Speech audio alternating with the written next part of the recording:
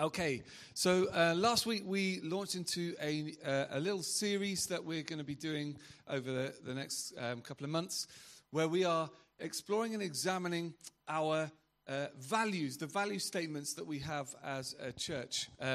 As I mentioned last week, when I first became a Christian in the 90s, yes, I was alive that long ago, even though that's surprising to you. It was very fashionable to have kind of very worked out mission statements and vision statements.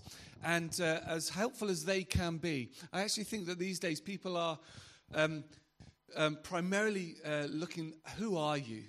And how do you live out the values of who you say that you are? And so I think it's really important, and we realized as a leadership team that these values hadn't been talked about an awful lot. We hadn't really publicized them hugely, and we thought it'd be really great this year, towards the beginning of 2024, to talk about these values. So the one that we're talking about today, last week we talked about being Christ-centered, having Jesus at the center of all that we do in our lives, having Jesus at the center of all that we do in our church activities and our church life. And this week we're talking about being a people who are Bible-shaped. Just as a little reminder from last week, or if it's new to you, of how we have described our values as a church. Went through a process a few years ago where we prayed and we debated and we disagreed, and then we came to a consensus, and these are the values that we landed on in terms of the firstly, values being deeply ingrained things that we believe are part of the fabric of who we are, and secondly, they are aspirational values. They're things that we want to grow in, things that we want to learn to be better in. And we don't pretend that we have got any of these sussed out. We want to aspire to live these values out as a church.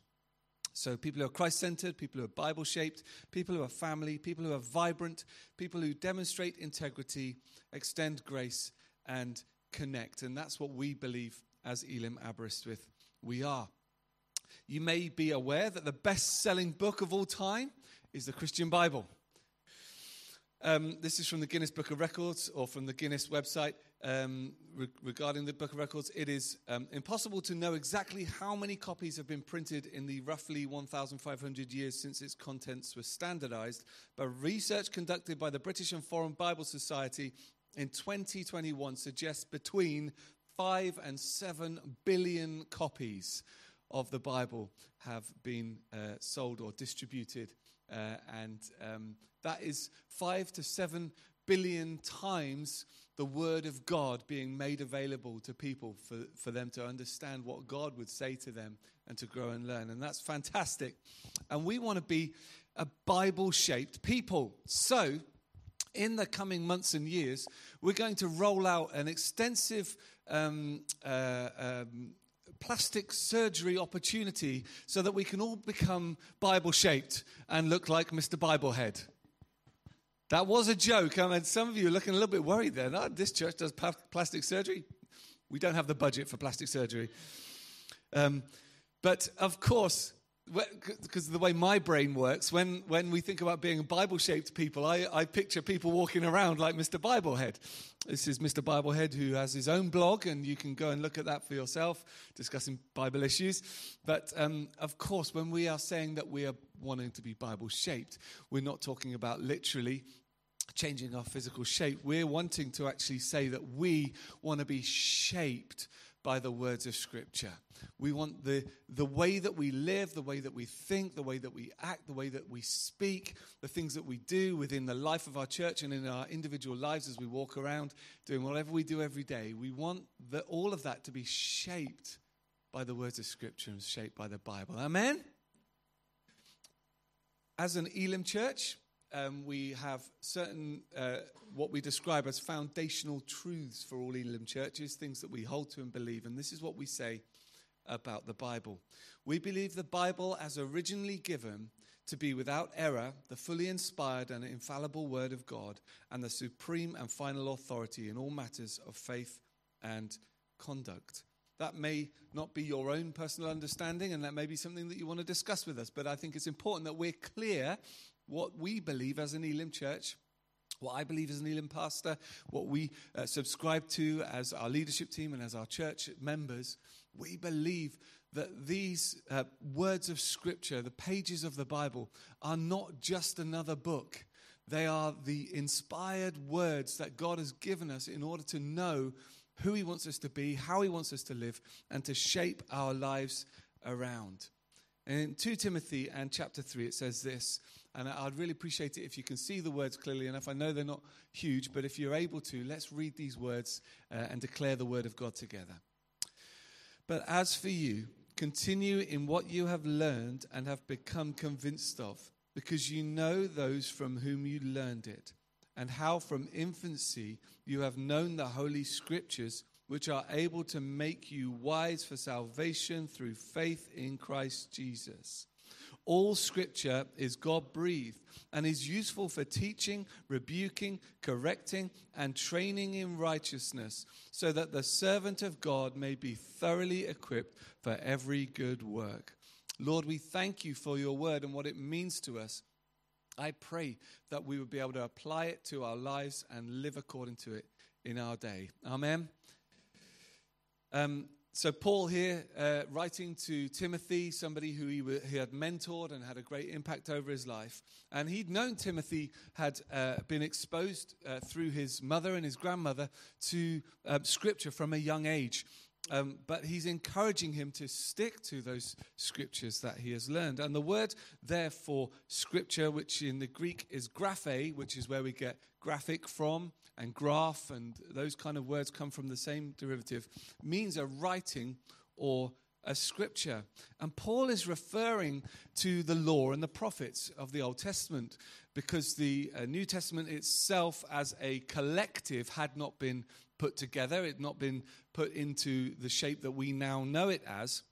But it is possible, and lots of authors and lots of theologians and researchers do believe, and there are a couple of other places where Paul refers to New Testament scriptures, such as those in the Gospels, and he actually uses this same word of scripture for those things. So, of course, he's talking about the law and the prophets of the Old Testament, but other things that have been written by the apostles had also been included grammatically by Paul under the title of Scripture. And the biblical canon itself had not yet been completed. And this was something which caused me some real head scratching years ago as a young man and trying to work things out. Well, surely I'm just trusting some person who's decided that these are the books that should be in the Bible. And I'm putting an awful lot of trust in that, because I'm saying these are kind of God's words. These are the words I'm going to base my life on, according to a children's song that was around when I was a new believer. Matthew, Mark, Luke, and John. These are the words to build your life on. It's research. Anybody remember that? No, yeah. Oh, somebody. Did I get a yes? Does somebody know? Phew. I think it was Jim Bailey who wrote that very catchy number, and now you all know that. And you too can build your life on the words of Matthew, Mark, Luke, and John. There are other books as well within the Bible that I recommend. So ultimately, where I came to was this place of trust, that God had been sovereign and there'd been diligence, the right diligence had been done in terms of bringing together the words of the Scriptures, of the New Testament as well, and the writings of the apostles and all those things that had come together. And we trust that God has been at work in the creation of these books that we know as the Bible. So graphe was that word for Scripture. And the other interesting phrase, which we don't really find very often, we don't really see elsewhere, is this phrase of God-breathed. And although Paul was writing to his mentee, Timothy, I'm so glad he did, and I'm so glad these words are available to us, because it helps us to get this insight and this understanding of what he means by Scriptures. And it means literally breathed by God. You can't speak without breathing. And so when God speaks there, his breath is inherent in the production of his word. And so what Paul is trying to say here is that all the scriptures that we look at, the law and the prophets, which your mother and your grandmother, Timothy, had taught you about, and these new words of the New Testament, these words of scripture, graphe, that we have come and compiled and have become the books of the Bible, they have been inspired by God. Now, that carries with it a lot of weight, but we have to recognize then the challenges that you and I face in 2024 in Aberystwyth of taking what was originally inspired and breathed by God and then written down by a human being and then probably a scribe. In terms of the copies of the scriptures that we have, they were copied by a scribe somewhere, and they've been over years and years, held and pulled together, and there inevitably are challenges that we face in interpretation. The first thing which is worth acknowledging is that the scriptures were not written in Welsh or in English. They were originally written in Hebrew and in Greek. And so as soon as you begin to take something from one language to another language, I am doing my best to learn Welsh at the moment, and it's a different way of thinking.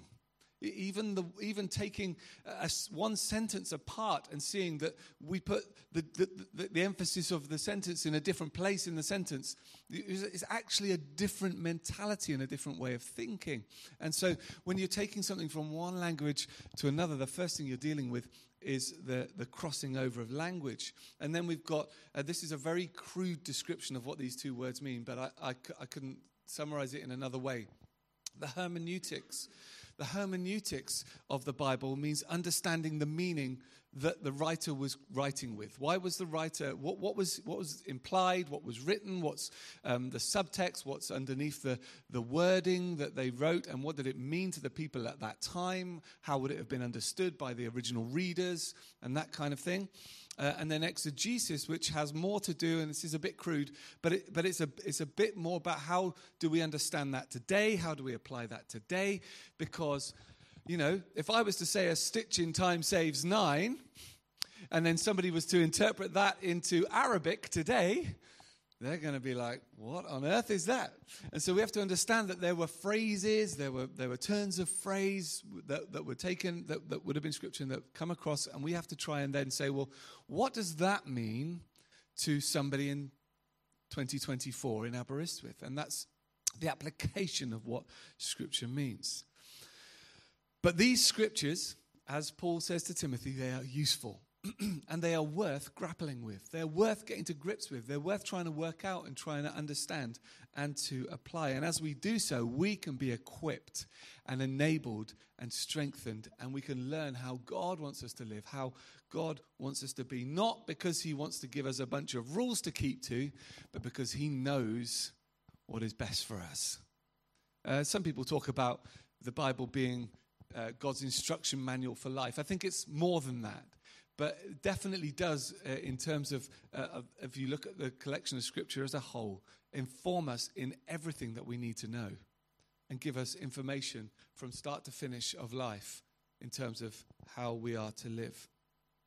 Another great and well-known passage from Hebrews chapter 4 and verse 12 says, the word of God is alive and active. It's sharper than any double-edged sword.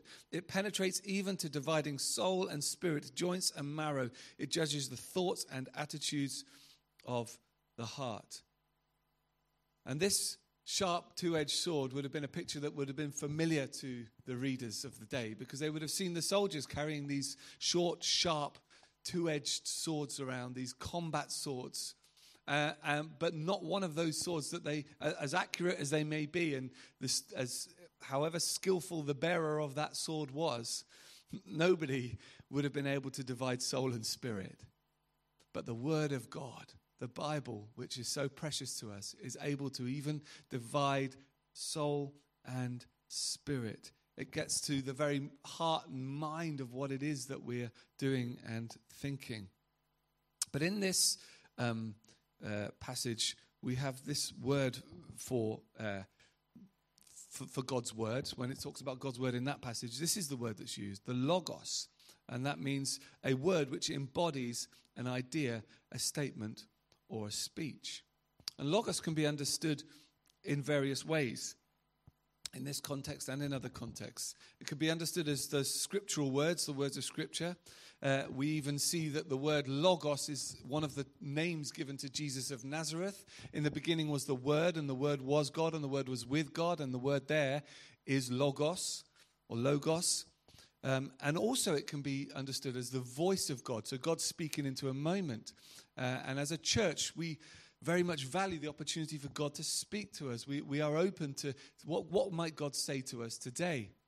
Of course, whenever somebody brings a word or a picture or something which they sense that God is saying, we always have the standard of the word of God in terms of the Scripture, the Logos itself, to understand that and use as the plumb line for, is this God's language that's being spoken here? Is this God's way of speaking? And we make sure, we do our best to weigh and interpret and understand things always according to the Word of God. God communicates with us through each of these means and more. And if God has said something, then it is to be cherished, and we want ourselves to be shaped by it. Amen? So these words of Scripture, they're precious. And they're not easy to understand. Much of the Scripture is actually really, really hard to get your head around. And I find it hard. We all find it challenging. But they're worth grappling with because they reveal God's heart to us.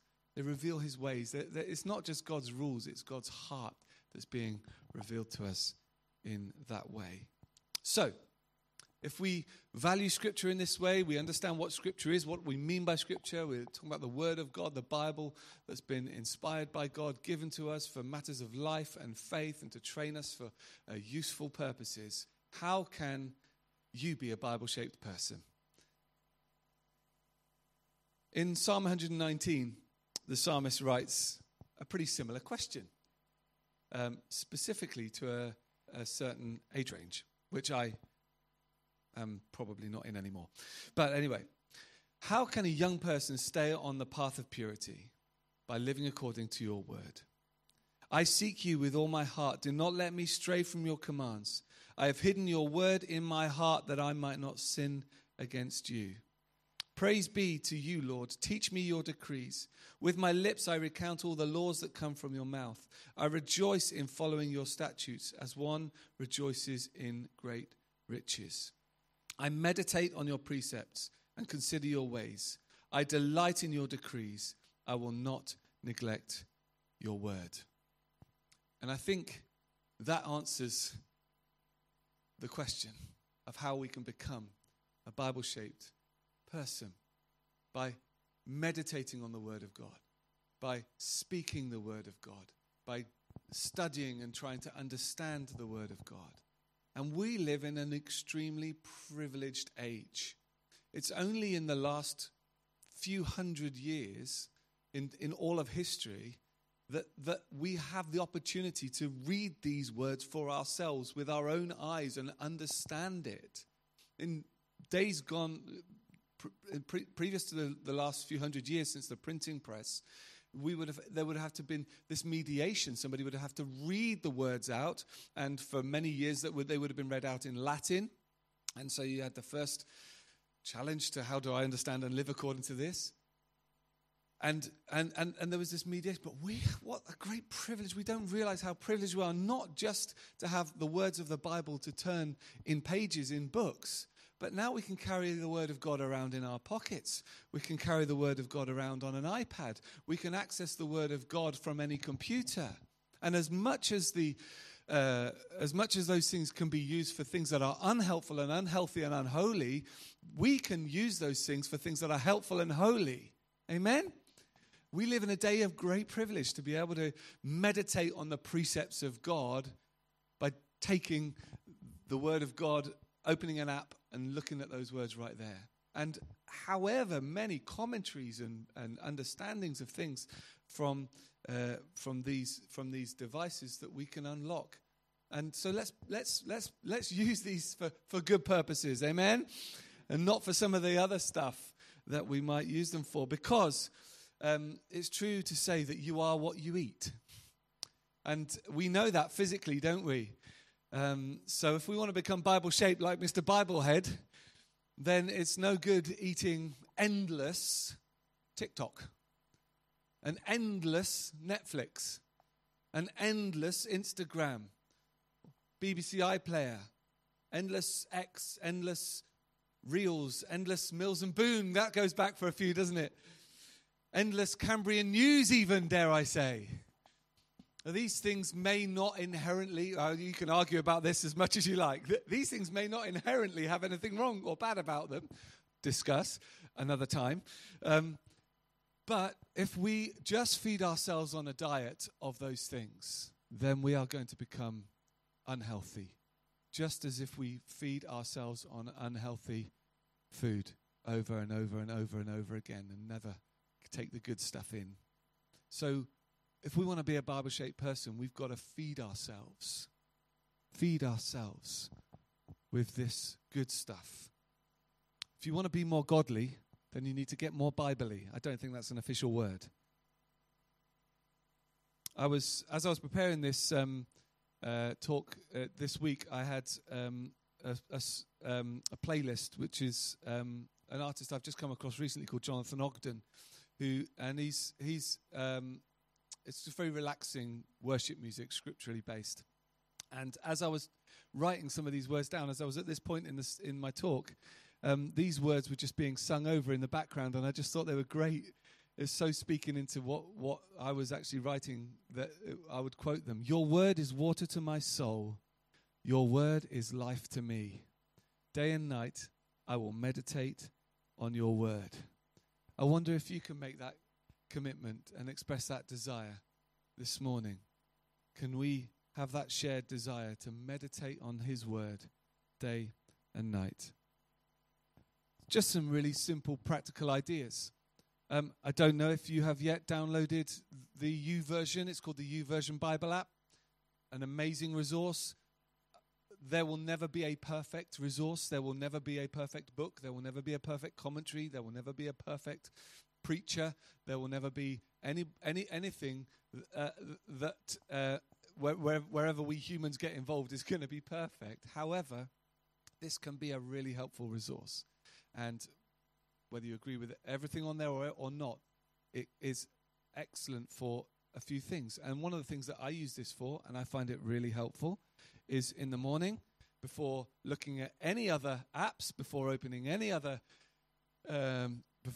social media or anything like that, it's got what it calls its daily refresh program or process or thing. And literally you just open up the app. It gives you a passage of scripture. This was the passage from Thursday, I think it was. Who is a God like you, who pardons sins and forgives the transgressions of the remnant of his inheritance? You do not stay angry forever, but delight to show mercy. What a great way to start my day on Thursday. Understanding this scriptural truth. And then somebody will go, then there's a video of somebody talking about their perspective and unpacking something that passage might be saying for you, and then you click through and there's some sort of prompts to make you think and respond. You don't have to do all of it. You can click through these things, and then after that, the bottom section there's just like an opportunity with a bit of music playing if you want to pray and to meditate and to spend some time with God. Really helpful. Really good way to start your day. And if it's as simple as that for you, if that's the one thing that you think, I might try that tomorrow, then I would feel very happy about what you've gone away thinking about today. But just to say, we did talk. I put this out on an email at the beginning of the year to the church, and a couple of people said they'd be interested. But I was thinking of starting an opportunity to share in this as a journey together, and I'll talk about that in a little while later. But something else is just something that you just cannot replicate with anything else, and that is just spending time. You need to spend time in the Word of God, otherwise you won't grow in the Word of God. And as I spent some time this week and set some time aside with God, this is just a sketch. If you're visiting Aberystwyth, you may have seen the lighthouse. It's a little lighthouse on Tannabolk Beach. It's called Tannabolk Beach. And I was there and I did a little sketch. And just these words from from Psalm 119. Your word is a lamp to my feet and a light to my path. And how many people know that walking in the dark is dangerous? And the world around us, it's dark, isn't it? There are many things which we need help with. And it's God's word, God's scripture that will help us and lead us. Your word is a lamp for my feet and a light to my path.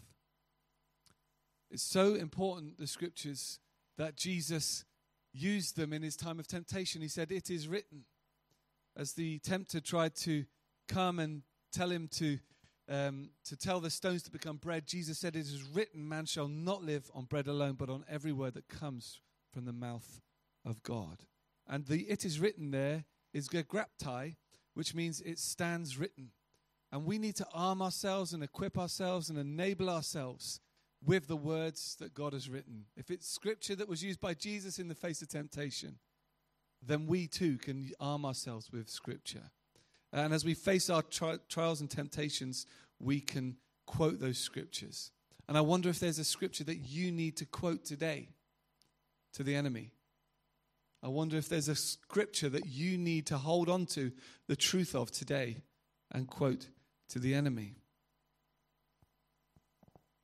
And when it says, man shall not live on bread alone, but every word, the word there for word is rhema. Having trouble with my clicker. Rhema. And that means, again, a word by implication or a matter. But there's an imminence about this. And where gegraptai refers to the logical, recorded, written words of Scripture, rhema speaks of God's imminent and powerful communication. And we know that God wants to speak to us today. And Jesus tied these things together so that we can prioritize the word of God as he speaks to us alongside the bara, which means bread. Are you hungry today to consume God's words? What is it that you're hungry for? So very quickly, I'm going to skip through this.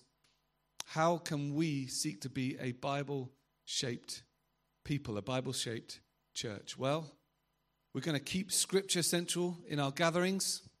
We're going to always gather around and try and understand and unpack the Word together. We're going to grow together in our devotional reading. And we're going to express God's truth into our communities and our contexts. We run something called the Bible course. If you haven't done that before, absolutely fantastic. In our connect groups, one of the things that we hold as a value is to connect for truth, connect around the Word of God. And as I said before, I'm thinking maybe a Facebook Messenger group where we just ask each other, hey everyone, what did you learn from today's reading as we do that daily refresh program? And if you would like to be added to that Facebook Messenger group and just encourage one another each day as we read the Word of God, then please send an email to info@ealingaberystwyth.com. Let me know, or message me personally if you have the details. So that we can grow as a community in the Word of God. But as you bring kingdom-shaped ways and words and actions to your community and context, and this is the key, church, you take the Word of God into the world. As you act in a way in your workplace that is different to the way other people are acting because it is Bible-shaped, because it is scriptural truth that you're applying. You're not entering into certain types of talking or certain ways of acting because it's Bible-shaped. You are bringing the Word of God. You are living, you are expressing the Word of God in your context. Do you understand what I'm saying? And in that way, we bring the Word of God into the world. And in that way, we shine a light, the lamp of the world, the light of the world and the lamp of God into the dark places. And we give people a pathway and we help them to see. And it doesn't always feel like it's succeeding. But we are taught to pray on earth as it is in heaven. And when we express and live out the Word of God, we are restoring a Bible-shaped world around us. We don't just want to have a club that meets together, discusses the Bible, says, oh, that's a really good idea. That's a healthy way to do things. And then fails to live out the reality of that word in the world around us.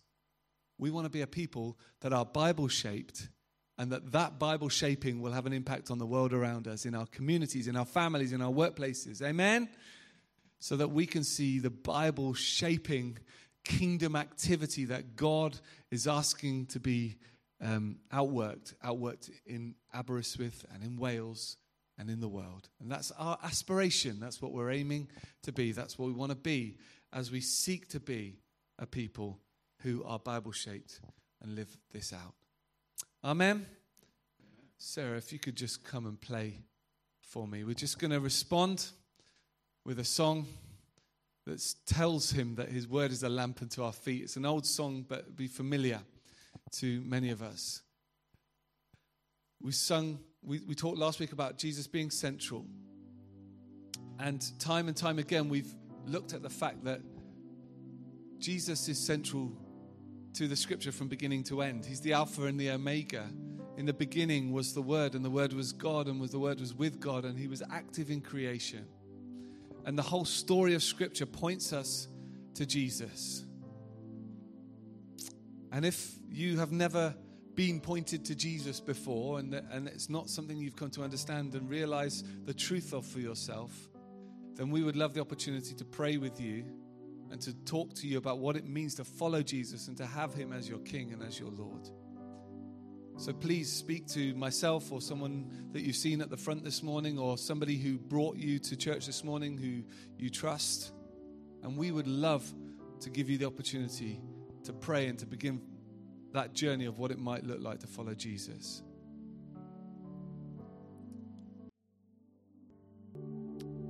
So Lord, let your words written and inspired and the words that you speak to us as we go about our lives shape who we are. Lord, we want to be more like you. We want to be more like people whose lives are informed and shaped by the words of Scripture.